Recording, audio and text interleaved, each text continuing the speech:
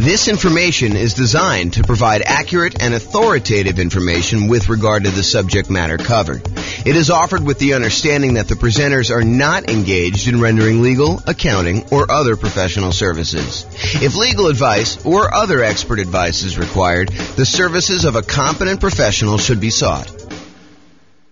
Welcome to the Frisco Real Estate Investing and Real Estate Financial Planning Podcast.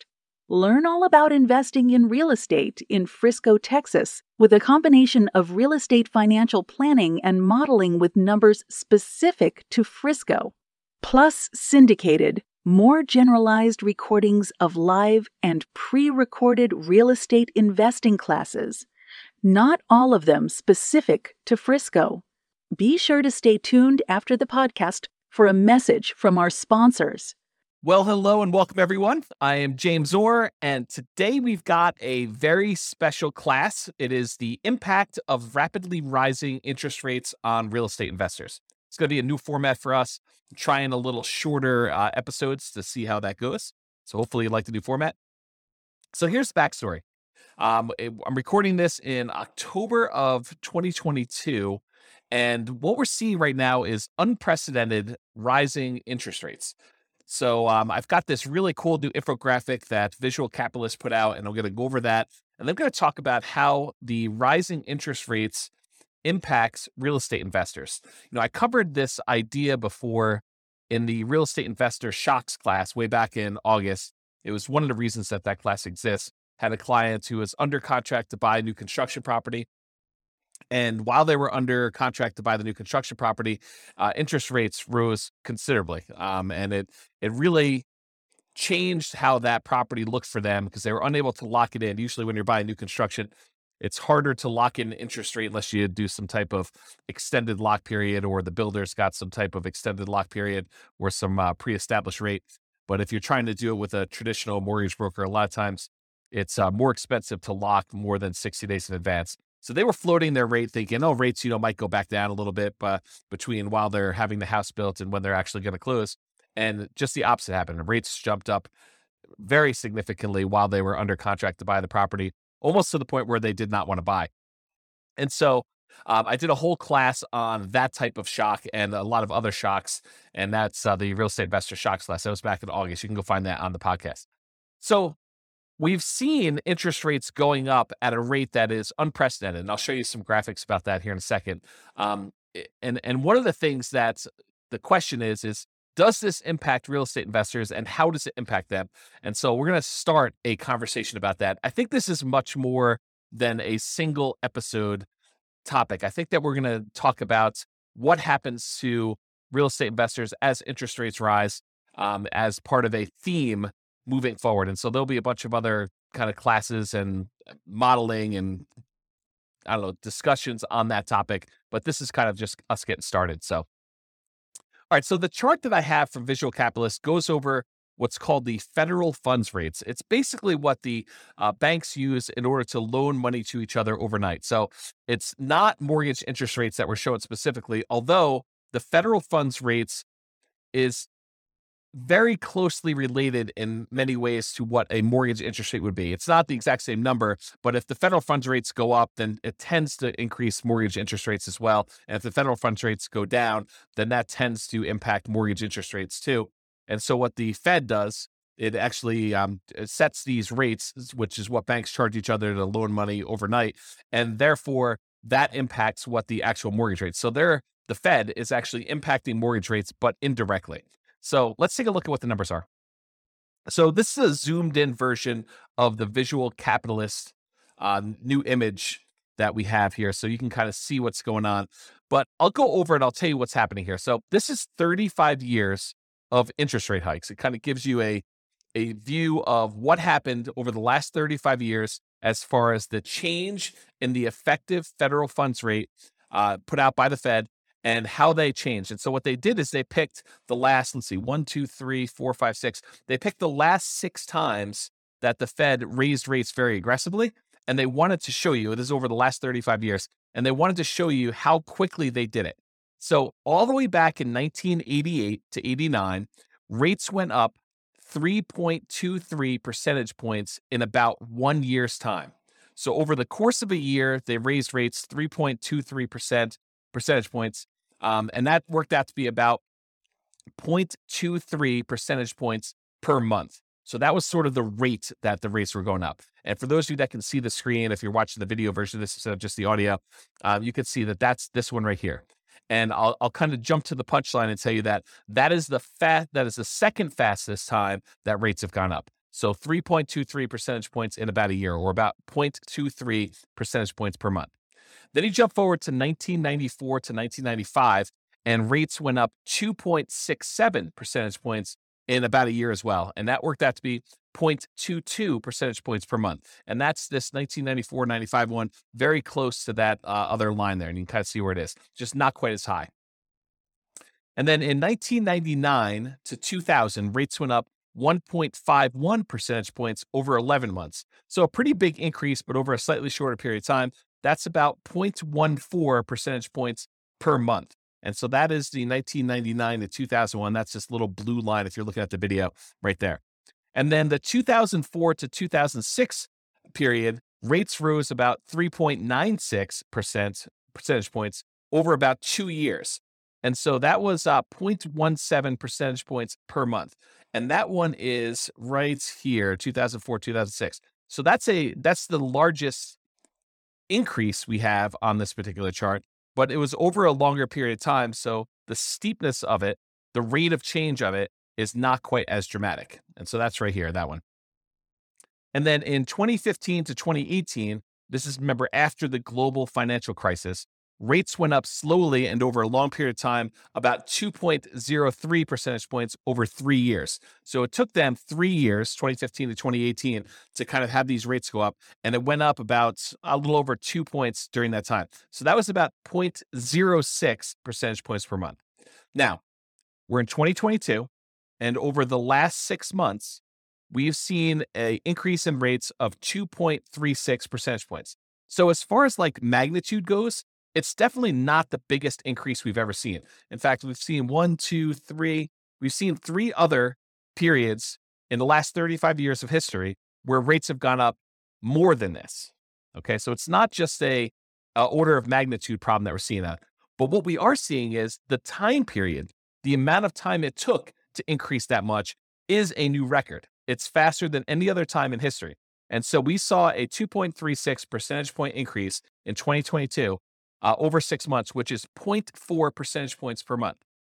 So what I did is I took the kind of rate, how many percentage points it was going up per month, and I plotted them on a separate chart just so you could see the order of magnitude. So 1988 to 89, it was 0.23. 1994 to 95, it was 0.22, just a little smaller than the 1988 one. 1999 to 2000, that was 0.14. 2004 to 2006, that was sort of like before the financial crisis, that was 0.17. And then in 2015 to 2018, it was 0.06. And these numbers, again, are the percentage points change per month during these massive increases. So it had to be a massive increase. And then we figured out how long that increase took to happen from its kind of trough to peak. And then we look at how, what the rate of change is per month to find out like how severe it is. And then if you look at 2022, it's 0.4. So it's almost, not quite, but it's almost twice as much as the next 2 highest ones, 0.23 and 0.22. We're talking about 0.4. So what's been dramatic about this particular period of time is how quickly the rates have gone up. And it's not that the rates, it's not that we're seeing the highest change in rates. That happened elsewhere. That was not our current time so far. And we may see an increase in rates from here, but it is the fastest we've seen this amount of change. And so we'll have to see kind of what happens. In that class, when I did the real estate investor shocks, I did talk about just having some historical perspective. I think there's a tendency, this is my hypothesis, right? I don't pretend to know everything, but this is my hypothesis about what I think is happening with people. I think a lot of people have short memories about what has happened in the past. We get used to this idea that mortgage interest rates are at, 3%, 3.5%, 2.5%, whatever it is that you were able to get in the last, 3 or 4 or 5 years. When we see, this is the chart showing historical interest rates, it's like over here down in this really low section. So whatever you were able to get for that. And I think what happens is people think, that's normal. I should be able to get a 3% mortgage or a 4% mortgage or, maybe even a 5% mortgage. That seems like a reasonable number. But what I think some people, I would even argue maybe most people don't realize that historically that's really low. Like if you see these numbers here, like the 2-3%, that's exceptionally low, going all the way back to when this is the Federal Reserve. Freddie Mac source is the website that was from the Fred. I think it's the St. Louis Federal Reserve. But anyway, it shows the sources from Freddie Mac data. It goes all the way back to, this looks like maybe 1970, 71, sometime around there. But 1971, it was 7.5%. And this is actually mortgage interest rates now, not the federal funds rate. But back in 1971 or so, interest rates were 7.5, higher than they are today. And from there, 1971 through probably whatever this is, mid 80s or so, interest rates actually went up largely to the high of almost, 18, 19%, whatever that number actually is. But definitely over 17.5, it's probably over 18.5. So interest rates went up pretty significantly during that period. And then from there, they've been on a jagged, not consistently down, but overall downward trend to when we were bottoming out, sort of like during the pandemic, where we had these really, really low interest rates. So it went from, 18 and change probably all the way down to these lows over here, which is probably, just over 2.5, somewhere around there for the very low. But now we're back up, I'm recording this in early October, 2022. We're back up to, probably pushing 7% or so as the interest rate. Lower than what we were in the early 70s, but definitely a lot lower than we were in the 80s. But, we're kind of used to this shorter period of time. Our memories are kind of like short-term memories are kind of are triggering off of, we have it so bad now because, 5 years ago, interest rates were amazing. There were these really low ones and now they're much higher. So we've seen the highest rates we had probably since, I don't know if I kind of use my mouse to go over here. I don't know, since probably the early 2000s, 2007, 2000, probably in there. It's probably about where we were. And then before then, it was probably back to, early 2000s, 2001 or so that we saw the rates where they are.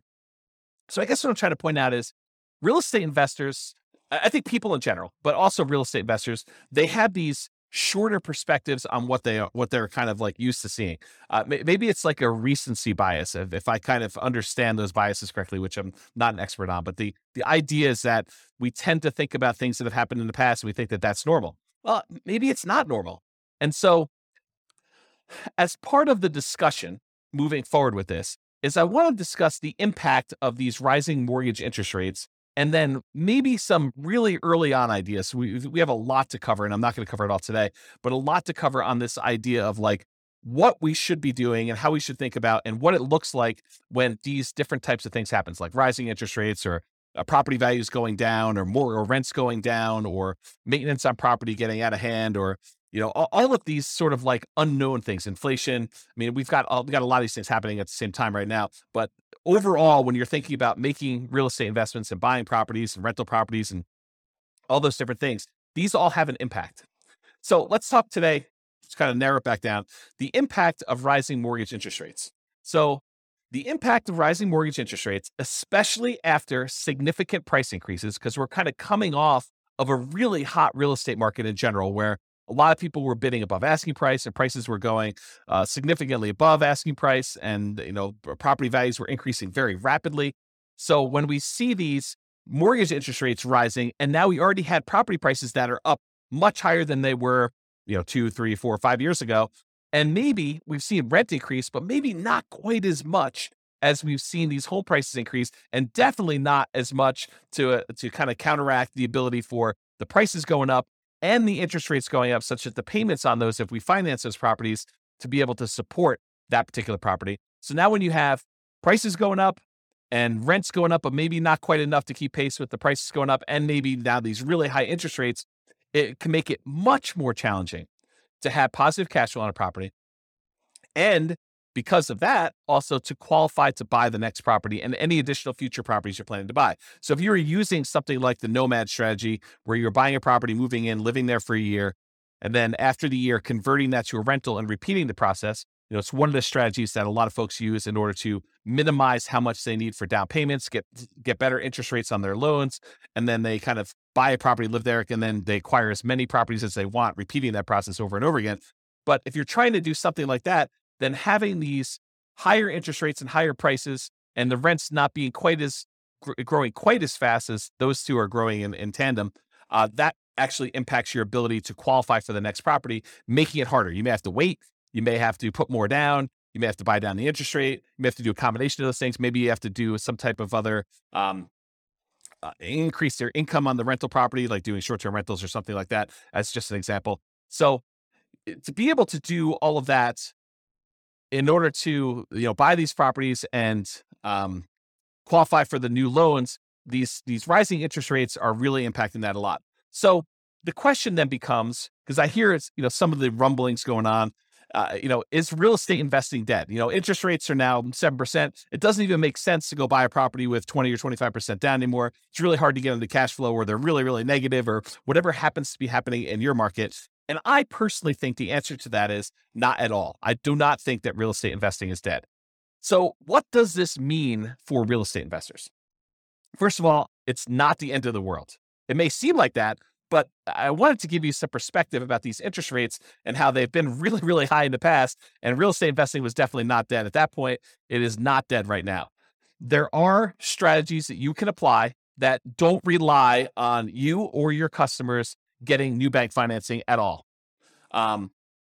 So first of all, you could do totally lender kind of non-contingent on the lender at all type strategies, like getting owner financing. So now you're negotiating directly with the seller, or wrap financing, taking existing loans. I mean, this is a great period if you're willing, and not everybody's willing to do this, right? Some people just want to go buy a rental property. They want to work their job. They want to buy the rental property, put a property manager in place, and have that become a very passive stream. And they're not willing to go out there and negotiate directly with a seller to find a deal and do that. That's up to you. I mean, it's really up to you as to whether they want to do that strategy or not. But you can go find owner financing. You can do wrap financing, where you have these existing loans that over the last few years that have been really, really low.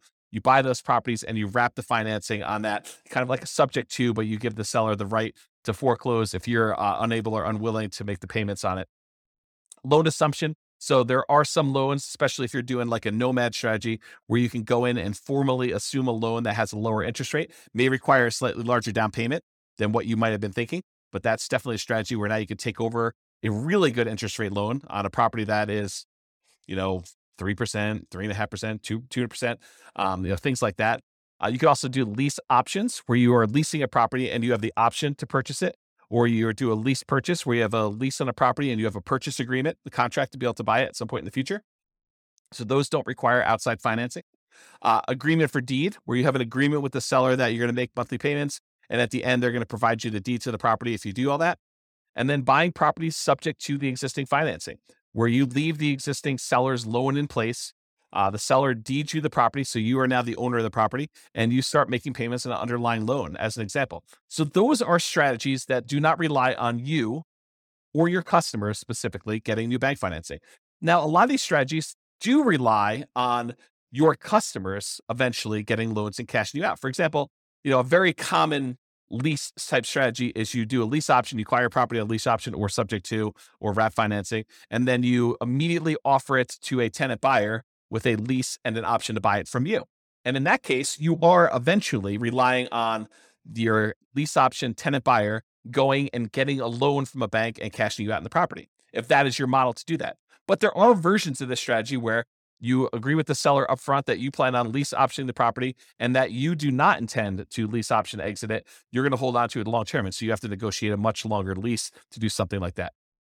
So those are some examples of things that you can do that don't rely on you getting financing right now. And who knows what the future, right? I mean, I could try to make predictions and say, I think interest rates are going to go up, or they're going to go down, or they're going to go back down to 3% or 2%, or they're going to go up to 8% or 15%. I could try to make predictions, but I don't know what's going to happen.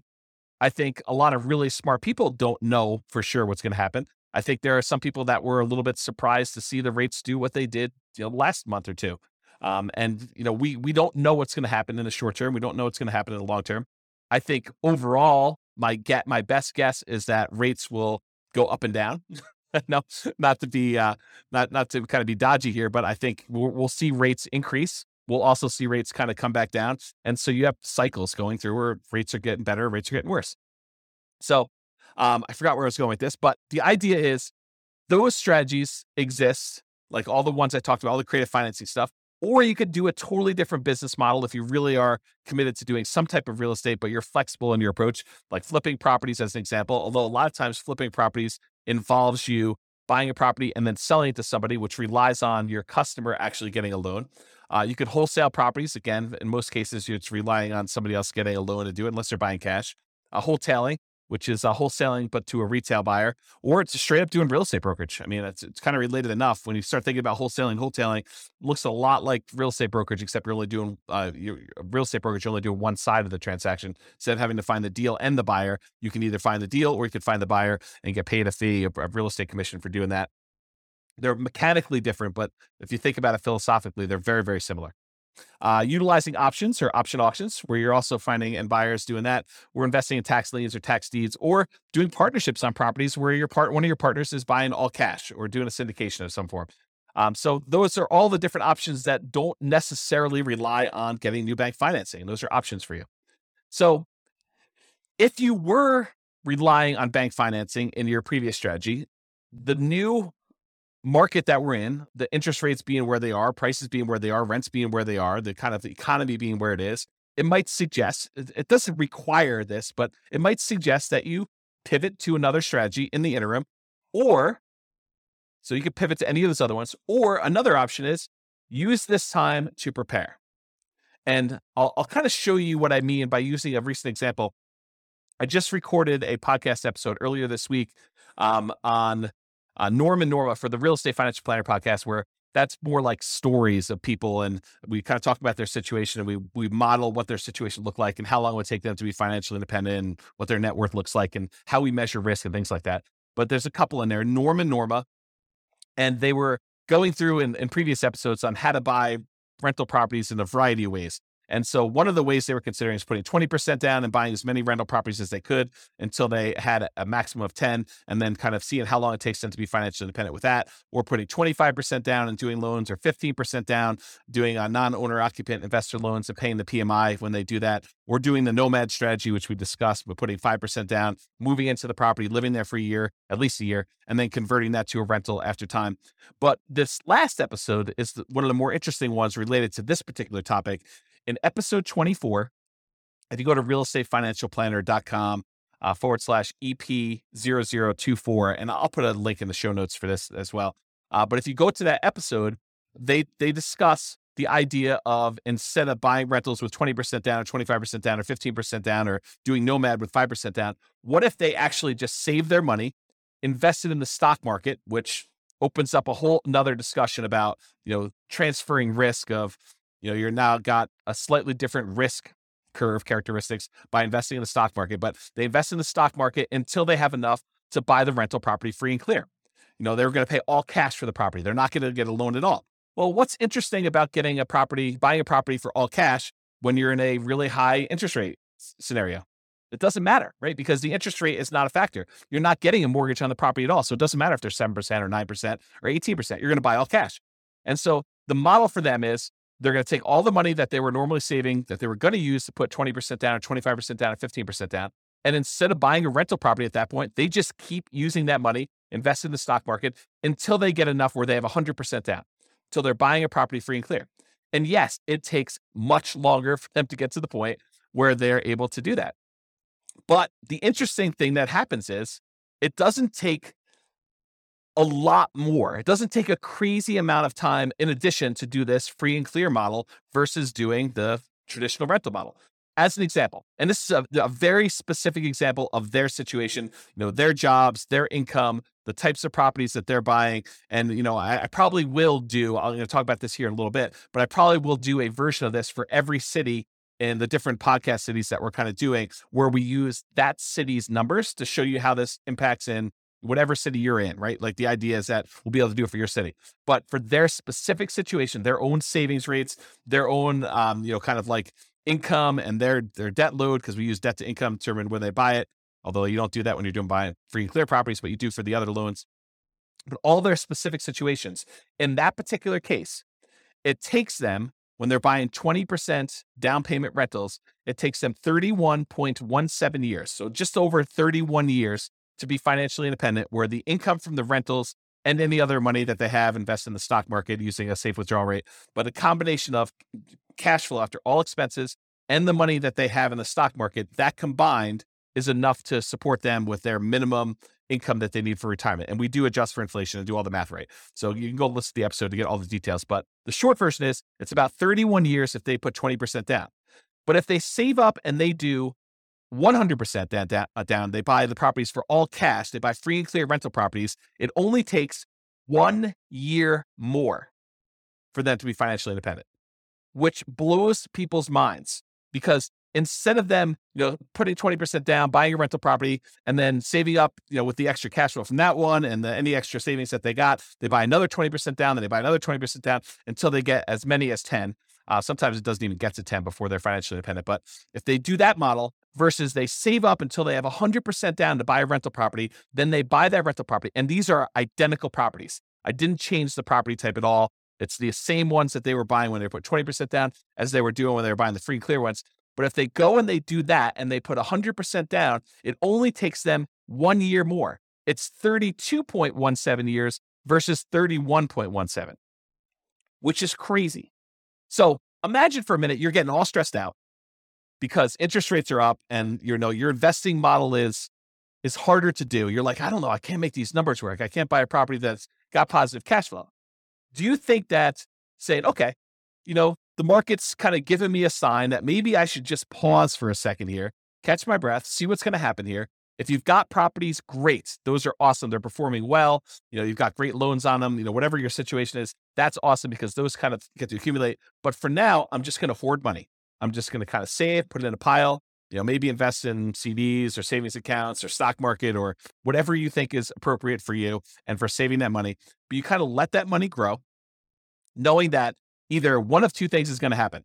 Either the interest rates are going to get much better and you're going to find a deal that makes sense, or interest rates don't even have to be better. You just find a deal that makes sense for you to do. Someone offers you owner financing in the MLS or something easy that makes sense for you to invest in. Or you get to the point where you have enough money where you could buy it cash and the financing no longer matters. And if you think to yourself, I think a lot of folks would think, I have to do this. I have to go put 20% down. I have to move really, really quickly because, trying to save up for, buying the first property with free and clear, it might take me 20 years to do that. Yes, it does. It takes forever for them to save up and do 100% down. But when they do, the cash flow from that free and clear property makes up a significant amount of the amount that they need to be financially independent, such that they don't need that many properties in order to hit that number to do that minimum amount they need. So I guess what I'm saying is it takes a year longer to do the one where you're doing 20% versus buying free and clear. If they had put 25% down instead of 20%, it takes 28.5 years. So a little bit faster, whatever that is, 4 years, 3.5 years faster. How's my math? 1.5 and 1.17. So what is that? 2.7, something like that. I don't know. It's hard to do math on the fly here. But basically, it's a few years faster for you to go put 25% down than it is for you to save up 20% down, which is counterintuitive for a lot of folks. They're like, oh, I think it would be better to do them faster, to buy them quicker. Nope, not in this case. So it's a little faster to do that. So that's whatever that is, 4 years faster than saving up and doing free and clear properties, but it's 4 years on the scale of 30. So it's, percentage-wise, it's maybe 10%-ish. 15%, somewhere around there. It's hard to do math on the fly, but that idea. If you put 15% down, it's actually slower. It takes you longer to get to financial independence if you put 15% down and pay PMI than if you go and you save up your money and buy your properties all cash. Craziness. So that takes 33.42 years. And if you do the nomad strategy where you buy a property as an owner occupant with 5% down, you move in, you live there for at least a year. It's That's a requirement of the lender in order for you not to be committing loan fraud. So you have to agree to do what the lender says. And the lender says for you to get an owner occupant property, you need to occupy the property for at least a full year. So you buy the property for at least a full year, you live there. And then once you buy the next property, you convert that old one to a rental, you keep it, you'll convert it to a rental, and you buy the next one 5% down, you move in, you repeat this process until you have up to 10 properties in this case, but as many as you want in reality. And that takes 26.33 years. So a little more than 26 years to do that. So that's like, whatever that is, 6 years faster than doing the free and clear model where you pay 100% cash for your properties. I don't know. That's kind of interesting. So is real estate investing dead? Not really. I mean, even if you decided to forego it, like loans at all, and saved up and bought, free and clear properties, I think it's completely reasonable for you to do that. Okay. So in a similar class to this discussion before, I've taught a class. Sorry, I had to grab a beverage there. So previously, this is probably about, it's probably about a year and a half ago now. I taught a class called Is Nomad Dead? It's a class for nomads that had been buying properties every year or so. And they were wondering, hey, James, the real estate market's going crazy. The property prices, they're going up so much, and interest rates were getting up a little bit higher, not like what they are today, but they had gone up a little bit. So they're like, hey, I can't quite get the deals I was getting, but prices are way up. And there's bidding wars on properties where, they were having to waive things in order to get their offers accepted that you probably shouldn't be waiving in general, like, appraisals and inspections and, all those things that you might want to keep in most of your offers if you can. I mean, they were in a market where they had to do that to be competitive, but in the ideal world, you'd want to keep those. So they had these bidding wars going on, and the inventory was really, really small. So they had a very limited selection of properties available. So you had all these different factors going on.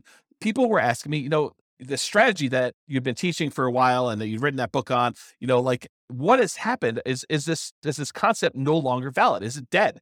And I think this is, as part of a bigger picture, this is part of the challenge I have with real estate investing books in general. You'll go read a real estate investing book, and by the time it gets published in print, a lot of the ideas in there, they're dated. Or the person is writing about a strategy that they've been doing for the last 15 years in a market that you're not in, and you're wondering, will this work today in our current interest rate and price and rent ratio kind of environment? And will it work in my market? And I think that's always been the frustrating thing, at least for me. I can only speak for myself. It's been frustrating for me to read a book and wonder, does this strategy work in my market with the current stuff I've got here? And so these people, even though a lot of them were in my market and they read the book, they're reading a book that's 5 years old, and I'm using numbers that they don't seem like they're today's market because they weren't. The prices had gone up so much, and interest rates were different, and the market dynamics were different with the bidding wars and limited selection stuff. So they were wondering, hey, is this nomad thing dead? Is this something I can even do?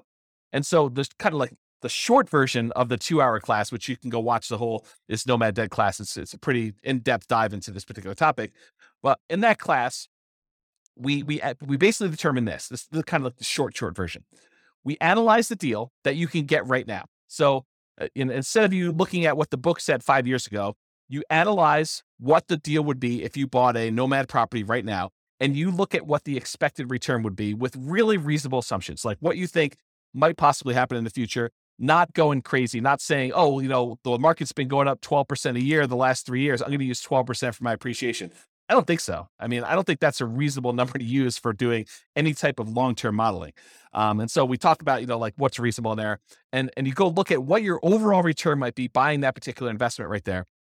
And you should use something like, the world's greatest real estate deal analysis spreadsheet, which you can go download for free. Just go to realestatefinancialplanner.com/spreadsheet, and you could download a copy of that particular spreadsheet where you could do this analysis, and you could see the overall return you're getting from your expectations of appreciation, how much the property might go up in value, your cash flow analysis, how much will the property throw off in cash flow? And sometimes that's negative depending on what market you're in, or the debt pay down return, how much debt are you paying down on that property if you have a loan on it each, year or period of time, whatever you're analyzing for.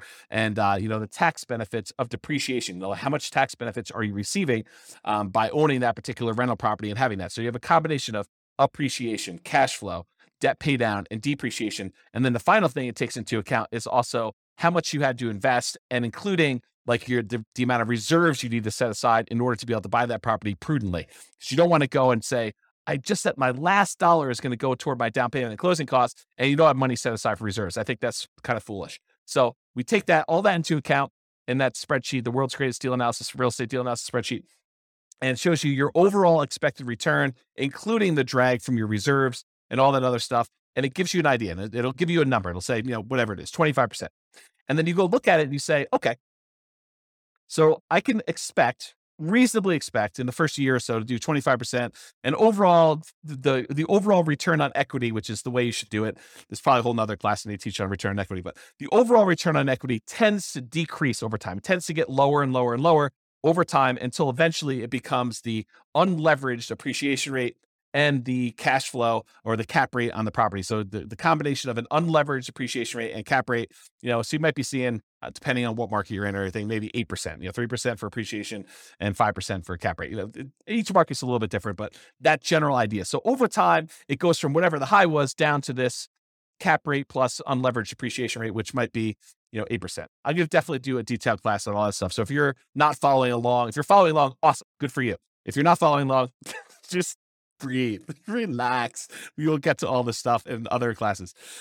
So this idea though, is you go look at the return you're getting on that thing and you say to yourself, okay, I'm getting whatever number it is for you, 25%. And you say to yourself, can I invest in anything else? Can I go find another investment that is going to do better than this 25% or whatever your number is with similar acceptable risk characteristics? And specifically, the risk characteristics have to be like what is acceptable to you. I personally don't think that buying a rental property has the same risk characteristics as buying crypto, some type of cryptocurrency and speculating in a cryptocurrency market. I think they're different risk characteristics. You may think they're the same, and that's up to you. I mean, I'm not going to impose my will on you, but I think they're different. I also think that putting money in a savings account has very different risk characteristics than buying a rental property. I think that savings accounts are less risky than buying a operating rental property business, which is what you're doing.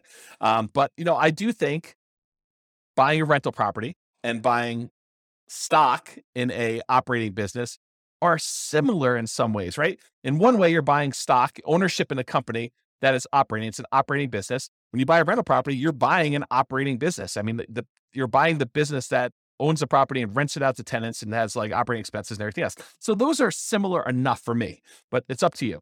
So the idea though is you look at the return you can get by buying a property right now, doing your analysis in that spreadsheet, seeing the number that you can get and saying, okay, with this particular number, is this something that I can go invest somewhere else and get this return or better? Because I'm not trying to tell you have to go buy rental properties. If you do your numbers and your numbers look really, really bad, and you can go buy something else where you can make 5, 10, 15, 20, 25%, whatever it is, 100% return on your money somewhere else, then you have to go make that decision. And I'm not suggesting you have to go buy the 25% rental property or whatever the number is for you and versus something else. I'm saying you look at it and you decide. You can't go compare it to what you could have made 5 years ago. You can't go read the old Nomad book and say, oh, but James, when you were buying those properties then, you were getting 80% return on your money. Okay, I was getting 80% back then. Today, the numbers are whatever they are, 30%. Does that mean you shouldn't do it because you can't get 80% anymore? I don't think so. I look at that and I say, okay, I'm getting 30% if I do this. Can I do 30? Can I get better than 30% somewhere else? And you make that decision. That's sort of what applies today, right? You go analyze a property, whether it's Nomad or not, you do the same thing. You go analyze a property and you ask yourself, can I do better than this somewhere else? Can I put my money to work in another investment that has similar acceptable risk characteristics to me that I can go invest in that, something else? Yeah. So, or maybe you have to change your investment strategy in order to find one that does have better than that. So instead of doing Nomad, you do fix and flips, or you do short-term rentals, or whatever it is that makes sense for you. And because the market has changed, sometimes you need to change your investing strategy or approach. For example, if you were buying deeply discounted distressed properties during the 2008 kind of like real estate crisis, that type of market doesn't exist today. It's just, that's not what the market that we're in. And it doesn't happen all the time. It's not like if you go read the book in 2010 about people that made a killing in the 2008 real estate market, and you're trying to look to implement that strategy, you're going to be pretty frustrated. It may come back, but it doesn't exist right now. And so maybe you need to change your strategy and you look at what's the best thing I could do with the resources and the opportunities I have right now. And I'll add one other thing. So in that class, I kind of went over this framework of do the analysis, look at your deal and decide, can I beat this? Can I do better investing in something else? And you decide to do that. But now I'll say another option, which I don't think I mentioned in there. I haven't listened to that class in a while, but I'll add one additional thing, and that is you can wait. And I think the confidence in waiting comes from that last slide where I showed you it doesn't take that much longer if you decide to go to the free and clear model and forego all this financing altogether.